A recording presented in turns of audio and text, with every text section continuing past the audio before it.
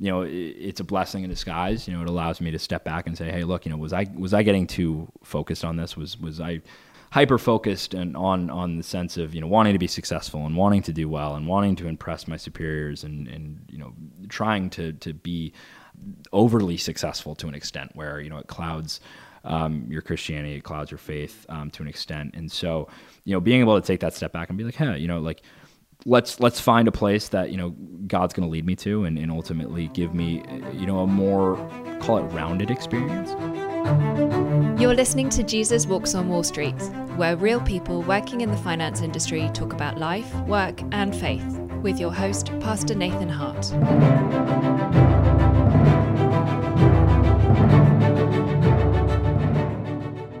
Sam, welcome to Jesus Walks on Wall Street. I'm so glad you're here. Yeah, absolutely. Thanks for having me. So, Sam, how old are you now? I'm 21. 21 years old, and I've known you for about 7 years. You and I have actually been having a conversation like this for almost that whole time. So you were like 14, 15 years old when we first started talking. Freshman year of high school or so, I believe. It's great, meeting in diners and just talking about life and faith and calling and all that good stuff. So thanks for continuing the conversation today. Yeah, absolutely. No, happy to be a part of it. I remember in those earlier years when you were younger, you and I used to talk about, what your future is going to look like. And here you are now, you're a rising senior at Elon University. And you have, over the last few years, at least in my perception, you've really received a calling from God. Can you just talk to us about what that's been like over the last few years? How would you interpret this idea that you've been called to go work on Wall Street?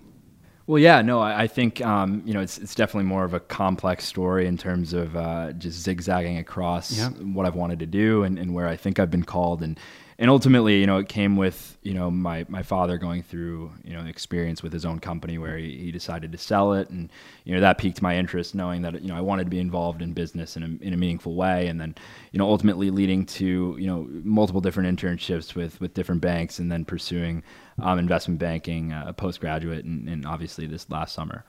Well, I remember even before the last couple of years, many years ago, you were exploring ideas like, maybe I want to go into music. And I remember at one moment in your life, you thought, maybe I'm called to go into vocational ministry. Do you remember those conversations long ago? Oh, yeah. No, I mean, we had those interesting conversations where I had the trifecta of, whether it was finance, whether it was ministry, or whether it was music. And ultimately, almost pursued a lot of them simultaneously, not as intently as one another and obviously not as intently as finance now, but those were all on the table. And being young and being in high school kind of allows you to explore all those different paths as you see fit and play around with what interests you and then ultimately decide on where you want to be and driving your path that way.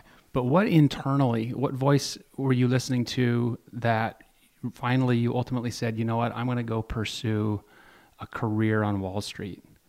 Well, for me, I think being as involved with, business in such a meaningful way, like I mentioned, helping businesses achieve their goals and their growth is something that, is fascinating to me. Working, so closely with, top entrepreneurs and C-suites of large companies is amazing. And you don't get that kind of exposure as a young person, like you do in investment banking. And then in addition, having mentors throughout the church and in the greater, Greenwich community that have been able to kind of guide me in the right direction, show me the way and doing that, through, a Christ-like manner, is very, direct and it's helpful. It kind of leads me and gives me a more concise and clear path.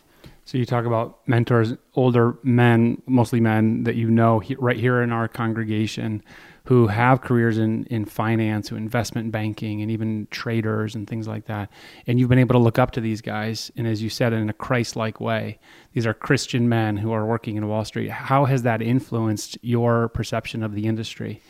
Well, naturally, the industry gets a rather negative stigma, and it's developed that over time, not necessarily undeservedly, but I would say that, having those types of people, stick out as role models is incredibly important, in any industry, but, for finance, especially because it's, a lot of the times you can get lost in the translation of whether it be money or, idolizing success and whatnot. And, I'm sure the other, guests on this podcast, will echo that notion completely. And so, having those types of mentors and role models allows you to kind of get an insight that you wouldn't otherwise get into the world of finance, but then managing, your relationship with God and simultaneously. And I think that's super important. And seeing people do it successfully is inspiring. It's something that you want to be able to do. And 10, 15, 20 years down the road, you still want to have, a strong relationship with Christ, while simultaneously, building success for yourself in your profession. Was there ever a moment in your life where you thought, I have to choose between following Christ and pursuing a career in Wall Street? Well, I would say at the younger level, it's interesting because it's definitely tougher to manage just because you're working, monstrous hours and a lot of the times, for instance, this summer, spending 100 plus hours in the office is definitely difficult. Spending your Sunday mornings in the office is detracting from otherwise going to church or doing something like that. And so, again, I think a lot of it's a constant battle. You're forced to work and really hone in and focus, for a long period of your life. It's funny, I always tell the story about, my grandmother after I came home, from the summer and living in the city, and her filling me in on things I had missed over the summer with my own family that, I had otherwise not known because I had been so invested in this job. And so I think that's emblematic of, kind of the greater experience with, choosing between, okay, I have to dedicate X amount of hours to the job versus spending time elsewhere. Let's talk about your summer job. You just mentioned it a moment ago. And so you had was it an internship or what did they call you? An intern? Like a summer analyst. Summer analyst for Goldman Sachs, which is one of the largest, most prestigious Wall Street banks. And you were the 2018 class, of the young men and women that they hire. Tell me first of all about how the interview process was for that, and then what it was like doing that this summer. Sure. So I, coming from a more like non-core school, not like a Princeton, at Harvard or Yale, I really had to bootstrap my way into the process. And, again, Goldman doesn't really come to Elon's campus. So knowing that I wanted to be at a firm the caliber of Goldman and firms like it, I had to kind of find different avenues of approach in terms of networking and finding people and, using LinkedIn and all that to really, hone in that search and find the right people to connect with. And ultimately one thing led to another. The interview process started last summer when I was a sophomore going into my junior year, and ultimately started with like a video interview where you get posed a bunch of questions and you ultimately record yourself in a video answering these questions, which is incredibly uncomfortable, but nonetheless made it through that. Was flown up to New York to interview with the team on a Saturday morning, and spent, I guess it was 3 20-minute interviews, one-on-ones and one 2-on-1. Ultimately, a range of technical questions, valuation stuff, behaviorals, fit-based questions, again, my story. And then, was offered the position the following Monday, which was unbelievable. I remember you texting me. Incredible so moment. Excited. Yeah, no, it was an incredible moment. Virtually accepted on the spot, and could not have been more excited. And ultimately moved into the city in June, and then started my 10 weeks the first week of June this past summer, and it was definitely a great experience. So now take us into that experience. You mentioned long hours. How many hours a week did you work this summer as a Goldman Sachs analyst? I would say on average it was probably 80 to 90. Again, it was, it varied. Sometimes it broke 100. And ultimately, with that in mind, it was, a great experience. I wouldn't trade it for anything. And nonetheless, all of those things. And, while it seems daunting and intimidating, it was, great. And if it's something you enjoy doing, the hours don't really mind as much. So, well, how did you spend your day? So probably got in around 8:30 or 9 before most people got in as an intern. And ultimately, the mornings were a lot lighter. So, trying to catch up on whatever it is that you were, doing the prior day, if there were any long-term deadlines that you had to meet, kind of just chipping away at any of that work. If you were on a more intense team, which for me, came probably about halfway through the summer. I got staffed on a more intense team. That meant like working around the clock, doing, anything from, modeling in Excel and then transferring that to PowerPoint, to working with companies, taking calls, working across different teams. I was in financial institutions, so I covered, bank, fintech, asset manager, insurance clients. But, a lot of the times that meant we worked across, a lot of different other teams throughout Goldman, and then, had to transfer all that knowledge and the wealth of information across different groups and to our clients, and coming up with presentation materials was a huge function of the long-term game that we played in investment banking.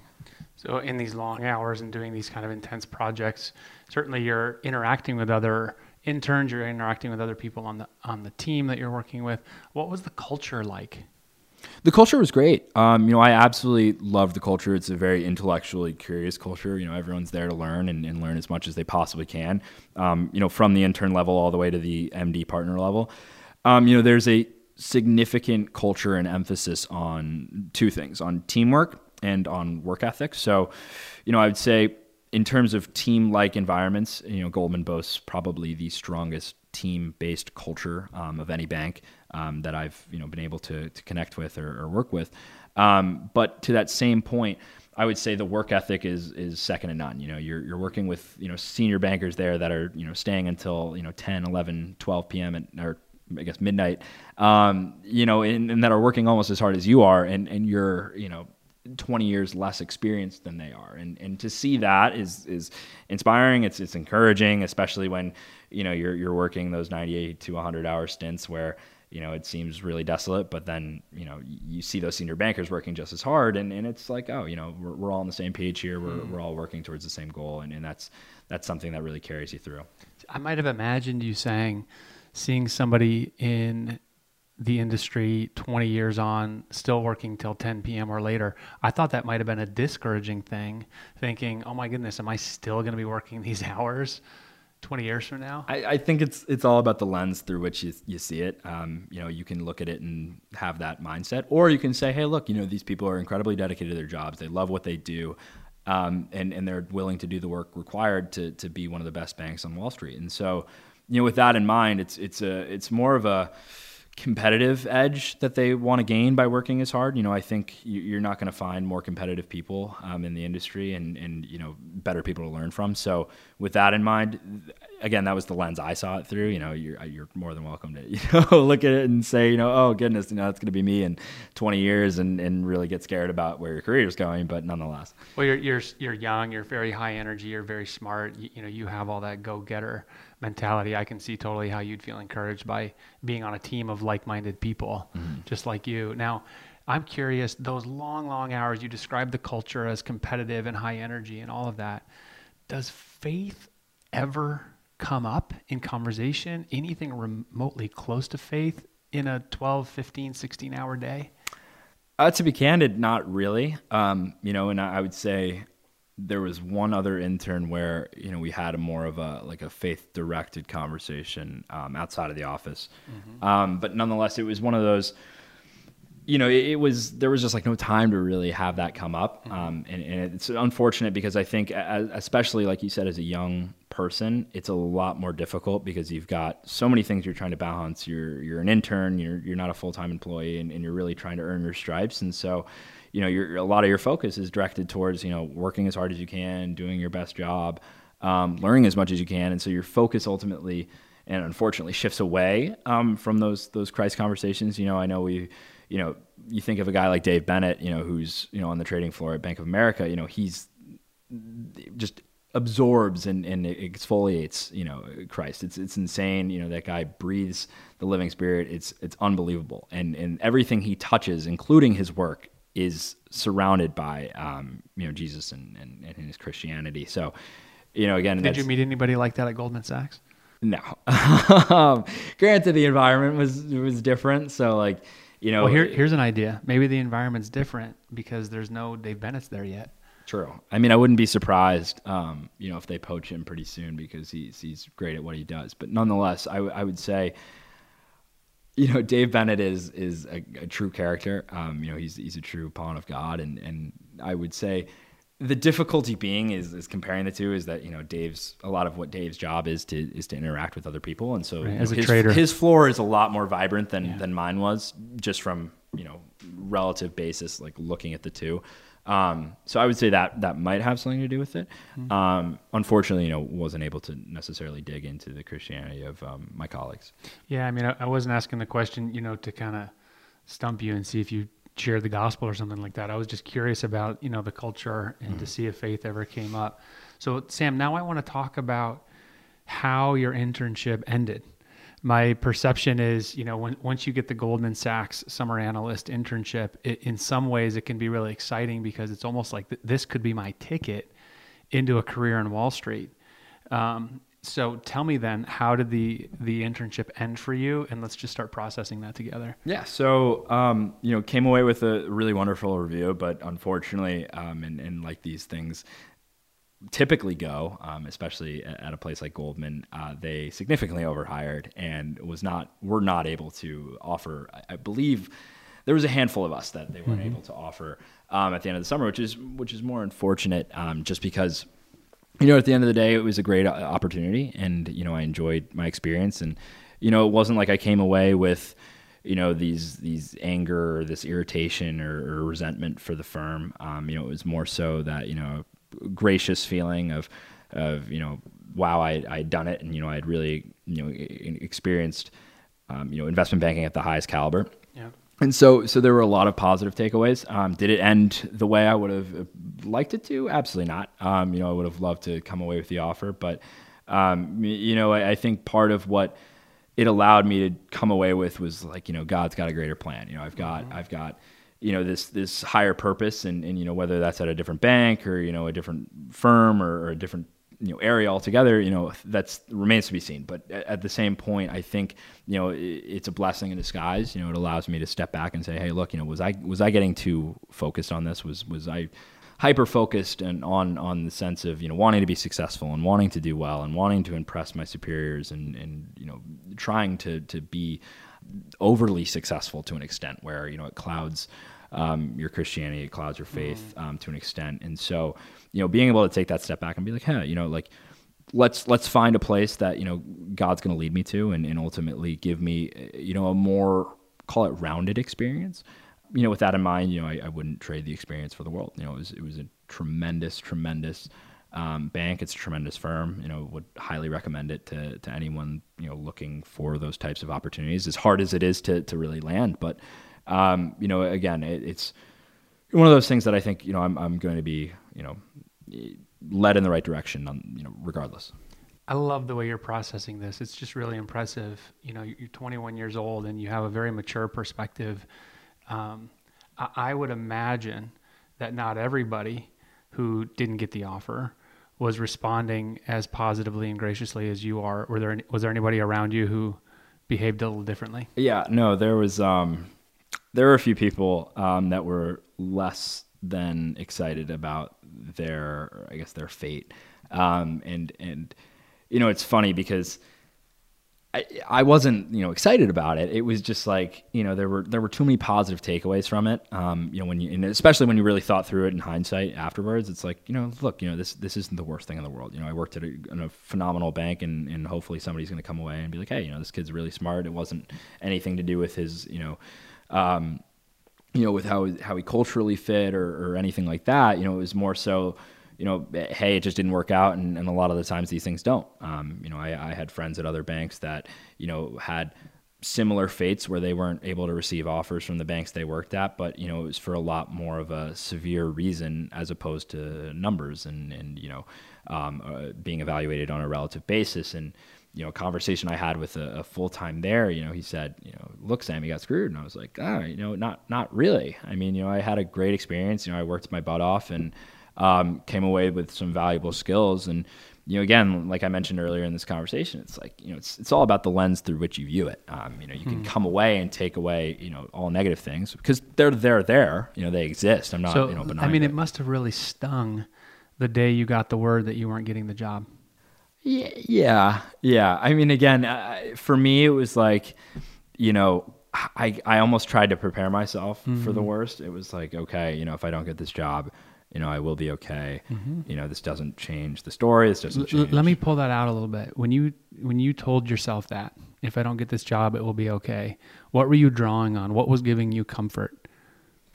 Well, two things. The more spiritual answer to that question is that, and I heard this in a sermon recently, but, God's will is not going to change. It's not like, all of a sudden, I didn't get an offer and that changes the scheme of which the world is working and now the earth is spinning backwards. No, it's merely like, it's God's will is just, unfolding itself in a different way, or different from what I expected. And then the second answer to that question is that, I worked for one of the best banks, there is. And I don't think I came away with, an experience, that was, unfortunate, or I didn't learn anything from. I think I came away with, a tremendous experience that's transferable across, so many different industries. You think of banking, it's really a good foundation for a lot of other roles. And so, with that in mind, that also kind of, was able to provide me some comfort. It's not like, I'm out on the streets now. It's like, hey,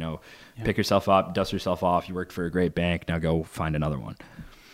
Sam, I'm going to say it again. I'm really encouraged by hearing you talk about all this. I mean, the friend that you mentioned a minute ago who said, Sam, you got screwed.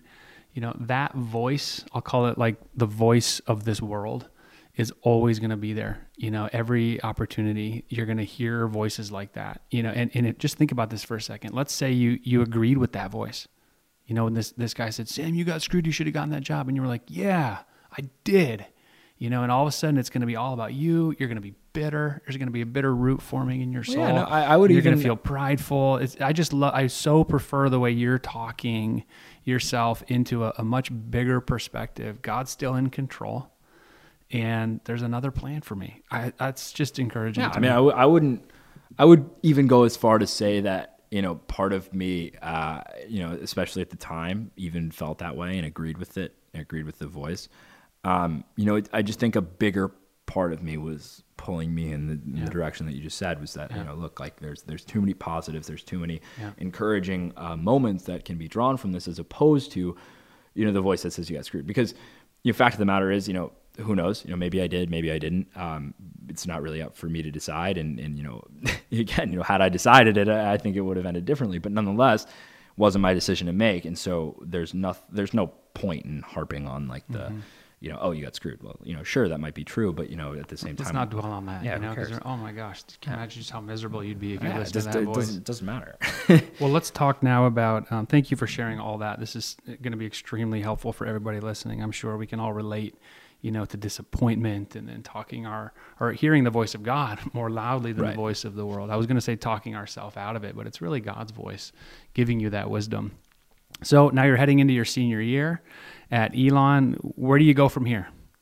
Well, I think there's a lot of different avenues. I've reached out to just about anyone and everyone that's willing to, take my phone call or take my email. But, I think, a lot of it is kind of just hopefully being directed in the right way. I think casting a wide net, from the sense of like recruiting and networking is super important, because you never know what you're ultimately going to like. And if something strikes you as interesting, the best way to find out about it is by talking to people. And so, that's what I've been able to do over the last few years. And now it's more tailored towards what I think I want to do a little bit more. So, if that's more of an investing role, if that's more of an investment banking role, evaluating those options, pinning them up against each other, and then, seeing where the opportunities present themselves. I think a huge part of this now isn't so much like, I have to work for XYZ Bank. It's more like, okay, well, I think XYZ Bank will present themselves and I will be in the right spot or end up in the right spot. And, whether that path, looks similar to the way it did for Goldman last summer, or whether that path takes an entirely different route, who's to say? But, that again, kind of going through that process, I think the most annoying part about the whole return offer thing is now I can't really, relax as much my senior year as I would have probably liked to. Parents are happy about that. Yeah. I mean, I'm going to be working a lot harder, but, again, it's like more of a nuisance to go through. Yeah, exactly. So I've told you this a number of times, and I told you this the day, that you shared with me that you didn't get the return offer. I'm just going to say it again. I have no doubt in my mind that you're going to be very successful. You have I mean, what do I know about Wall Street? But I know you well enough, I think, to be able to say that you have everything it takes. I mean, you have drive, you have intelligence, you have a really healthy family of origin. That's, you don't have all this baggage that some people walk in with. And you have a lot of these connections, and you're really leveraging and pursuing those connections right now. So let's just assume for a moment, as I am, that 3 or 4 years from now, your career is humming right along. You're really, you're in your mid-20s, and you are working for, let's say, an investment bank somewhere. Just picture that with me. What's going on in your life? How are you thinking about your role, not just in the finance industry, but in the kingdom? Well, I think, as I become more senior and go through the process of ultimately becoming more of a fit to, say for the hypothetical example, in a bank, I think that one, and we touched on this earlier, but, it makes it easier to be a lot more open with your personality, with your faith, with, everything about you. One, because you spent ideally more time with these people, but two, because you have a more solidified role in your career. I think, again, as an intern, I would have loved to be able to compare with you, a year from now, saying, okay, look, episode 2 is Sam Curtis, let's go through and see, what is the difference between what his life was like as an intern and what he's been able to do is, say, as a second-year analyst, at the same firm, Sure. no less. And so, again, would love to do that, but, it'll just be with a different bank. But, for that example, I'd say in a perfect world, one, you find people that are more rooted in it throughout finance, and I think, Dave Bennett, we keep talking about him, is such a great example of that. Guy just shines Christ, in everything he does. And not to take away from it at all, but, he's been, doing this for 15, 20 plus years, and has demonstrated his capabilities as a finance professional. And so no one's going to come around and question it. Whereas, I believe in conversations you might have with younger finance professionals, even on Dave's team, no less, might speak differently about their faith, or might speak differently about how open they are with their faith, at least in the working environment, especially because, these people are incredibly focused. Like anywhere you go on Wall Street, these people are so driven, so focused. A lot of the times, 9 to 5 and beyond is totally and solely devoted to their work. So, 5 years from now, I do want to be at a level where I'm one, comfortable and doing well and progressing through my career in a positive trajectory. But two, I want to be able to kind of have that focus on my faith a little bit more. Again, I lived in the city and I worked every Sunday. There was literally not enough time in a week to devote a healthy amount of your attention to Christ. And that's an unfortunate truth, and I hate to admit it, but it just is how those things go, especially at the intern or even at the junior level. So, moving off that, again, 5 years from now, I would hope that improves. I would hope that, definitely evolves into something stronger and better and healthier from a spiritual and physical presence as well. So, with that, I'd say ideally it's a better position. That's how I would imagine it would be regardless. How are you thinking about wealth accumulation and that as it plays a role in your understanding of the kingdom? Well, tithing's incredibly important. I think, devoting, a portion of your earnings back to the church and back to God, to carry out his work is hugely important.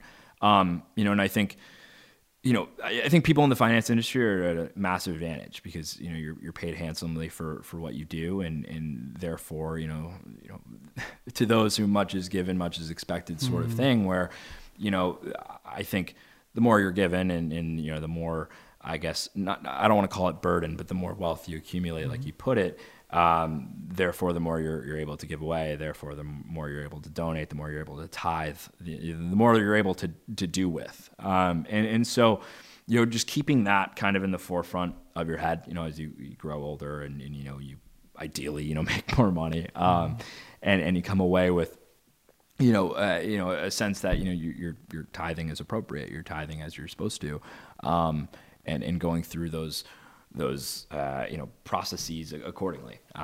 Because I think, you know, that's how God wants it, and that's how you're supposed to, and that's how I was raised, and it's what's expected of me. So I don't think that should change with wealth accumulation. Mm-hmm. So it's basically just applying the same principles you already are. I mean, you already have a love for the church, you have a love for the kingdom, you have a love for Christ. I know you earn a little bit of money now as a college student. I know you contribute a portion of that to the kingdom. So what I think I'm hearing you're saying is, as you earn more and more and more in the next years and decades, you're just going to keep applying those same principles. Yeah. No, I don't, again, you know, I don't see why it should change. You know, there's like, you know, there's only so much somebody needs, you know, of other things. You know, and ultimately, like, you know, if you think of like the 10% rule or law or whatever it is, you know, I think, you know, that's really not a large portion, especially if you're in the process of already doing it. You know, I think it's a lot harder once like you start tithing. If you say you're 35 and you start tithing after you're now making a lot more money, it's going to be a lot more difficult to get adjusted to, as opposed to doing it now where, I mean, again, like as a college student, you're not really making a lot of money. But you get in the habit of doing so. So it's just like it's almost like an immediate reaction. Sam, you got to understand, that's music to my ears. That is the coolest thing. When you start tithing at a young age, when you're earning little, it's, you know, more natural, because usually the thinking is opposite, right? Once I start making millions, then I can start tithing. I don't make enough money now. But you just explained something really quite insightful, right? I'm a college student, I'm not earning much, so if I tithe now, then as I earn more, it's just going to be baked into my lifestyle, and the tithe is going to increase. But you're totally right. You talk to somebody who's 35 and they're making, let's say they make $1 million a year, and you say, hey, you know, you should think about a tithe. And they look at you like, you're telling me I'm supposed to give $100,000 away? Right? Whereas the story you just articulated was, no, you do that every year, even when you're young, and it becomes totally natural when you're older. Right. I'd love for the whole church to hear a message like that as we pour into the next generation like yourself. Right. So I hope young people listen to this and get that from you. No, again, it's, you know, can't reiterate it enough. I think, you know, if anything, like the more wealth you accumulate, the more you should be tithing. You know, it just makes sense. You know, think of it as a proportion.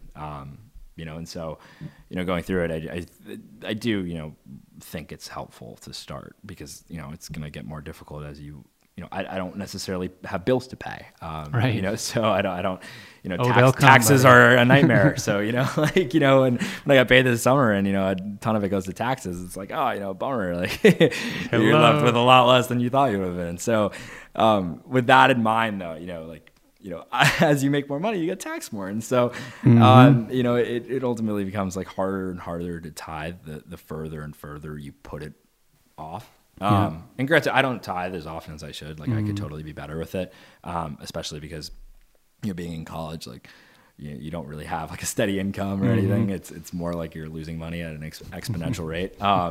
So with that in mind, it's definitely like, I would say more difficult, but if you kind of get in the habit of it, like, you know, I've started to, I'm not like perfect, you know, I'm not like the greatest tither who's lived. Who among us is, you know? Yeah, exactly. So we've pictured the Sam Curtis a few years from now. I want us to picture that 14-year-old that I first met 7 years ago. Picture him in your mind right now. What would you say to him 7 years later that you've learned even over the last year, or that you've learned about life or yourself? Yeah. First and foremost, I'd say stop pursuing music so intently and go to a better college to make your life a little bit easier. But other than that, you know, I'd say, look, you know, you have a good head on your shoulders. You know, keep the right trajectory, keep the right direction. You know, I think a huge part of it is you know, not falling away from it, because oftentimes, you know, I was nervous, you know, going into college. It's like, you know, am I going to totally lose touch with, you know, my Christianity, something that I valued, you know, deeply in high school and obviously now still continue to value, but making that transition, and you know, it's going to be the same discussion or same thought process when I graduate college and go into the workforce and, you know, hopefully emerge onto Wall Street. It's like, you know, I spent a summer there, and, you know, I didn't necessarily have as much time as I would have liked to devote to Christ. So, you know, again, like, You know, I think my 14-year-old self, did well because I'm here now. So I trust that, things fell into place correctly. But, I would say, what's even more important is like that discussion with, the year from now self being like, okay, hey, Sam, you remember where you were a year ago when you finished your summer at Goldman and you're feeling a little, not empty, but just like you feel like you should have done better in terms of your faith. And, let's fix that because now you're doing this full time. This is the real deal. Your life has now become real because, everything before that's rather obsolete, right? A lot of people don't refer to like college as real life. You're there for 4 years and then you got to go find a job, and that's where your real journey kind of begins. So ensuring that, that relationship that you still have with Christ is strong and moving in the right direction, especially when you graduate, especially when you're going into the workforce is massively important. Before we go to Fellowship Hour, what else related to all this is on your mind that you feel like you want to share? Well, I cannot, reiterate enough, the mentors that I've had. I think, in terms of like advice I'd have for anyone who'd be listening that would be younger or trying to make a jump into Wall Street at a younger, more junior level, find those people, especially people who like share the same values, because I think, it's one thing to go meet with this person and connect with them and be able to have the discussion, on a professional level of saying, hey, look, how can you be helpful to me? How can I be helpful to you? Ultimately trying to land a job.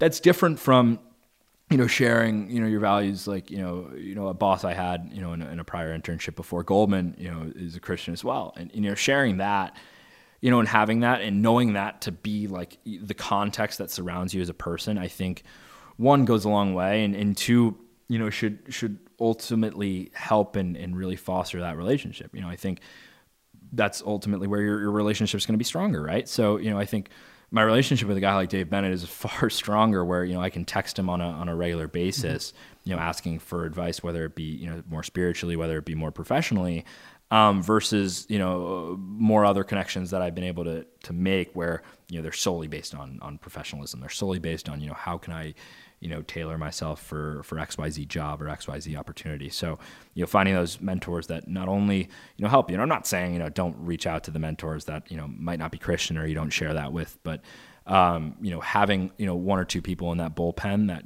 can really lead you in the right way and kind of guide you while keeping in mind, your Christianity, your faith, the Holy Spirit and the like, is super important, just going forward. What I love about what you just said, Sam, you described for us your MO of going and finding mentors. Like I've seen you do that over the last few years. You find guys in the congregation who have careers on Wall Street and who have their identity in Christ, and you pursue them, you text them, you call them, you get coffee with them. I would imagine other people might think, man, I wish I had a mentor. I wish I had someone who would pour into me, but you've just gone out and eagerly sought them. I mean, that's just a little secret in the whole idea of mentorship. A lot of people don't understand. Very rarely does a young person go up to an older person and say, hey, will you mentor me? Very rarely does that older person say, no, I don't have time. Older people love to hear that, right? The people that you've pursued, I mean, haven't we all just said, yeah, let's go have coffee, Sam? We love that stuff. Usually. I mean, again, it depends how you're connected to the person. Like, I've had people who've been like, no. Well, when you get a cold call email out of the blue, who's Sam? That's what I meant. I would say like the people that you're actually connected to, that you have some sort of logical reason to connect with, makes a lot more sense. I was just kind of joking around because the amount of like cold emails and you do a lot of that, yeah. It works, That's great. It definitely works. So I can't deny it. Well, let's go to Fellowship Hour when you're after church on Sunday, when you're eating a grape and a chunk of cheese after service. What's on your mind unrelated to all this stuff? What are you thinking about? Unrelated to all this stuff. Oh, goodness. Well, excited to get back down to school for one. I've only been able to get to the last 2 or 3 services. So, that's been heavy on my mind. I drive down tomorrow morning. I'd say, there's definitely like, music has been such a huge part of my life. So that's, a huge part of why. What kind of music do you listen to? I'm more like classical and whatnot. It's just what I played when I was, playing more intensely. But, and that's again part of why I like this church is, the music is taken usually very seriously. And so for me, it's a big part of my life. It will remain to be. Whether or not I like pursue that professionally is now more clear that I will not be. But nonetheless, no, music's a lot. It's always on my mind, and I'd say that that's a huge part of my life outside of finance, which ideally is instrumental to like people that do pursue finance, that they aren't all they work, or I don't know. I phrased that poorly. They aren't their job. You have identity outside of your work. That was how I should have said it the first time. But So for me, that's a huge part of my life. It remains to be a massive part of my life, and trying to fit that in when I can is important. That's probably, I would say music's like, I'm pretty boring outside of that. It's just music's pretty much it. That's great. Thanks so much for sharing that. And Sam, thank you so much for this time and for sharing your heart and your experience. It's been really encouraging to me. So thanks. Yeah, absolutely. Thanks for having me. Can I pray for you? Yeah. Okay. Lord, I just thank you for Sam, and I thank you for just the joy of having a part in his life and being able to talk to him about these things that you care so much about as well.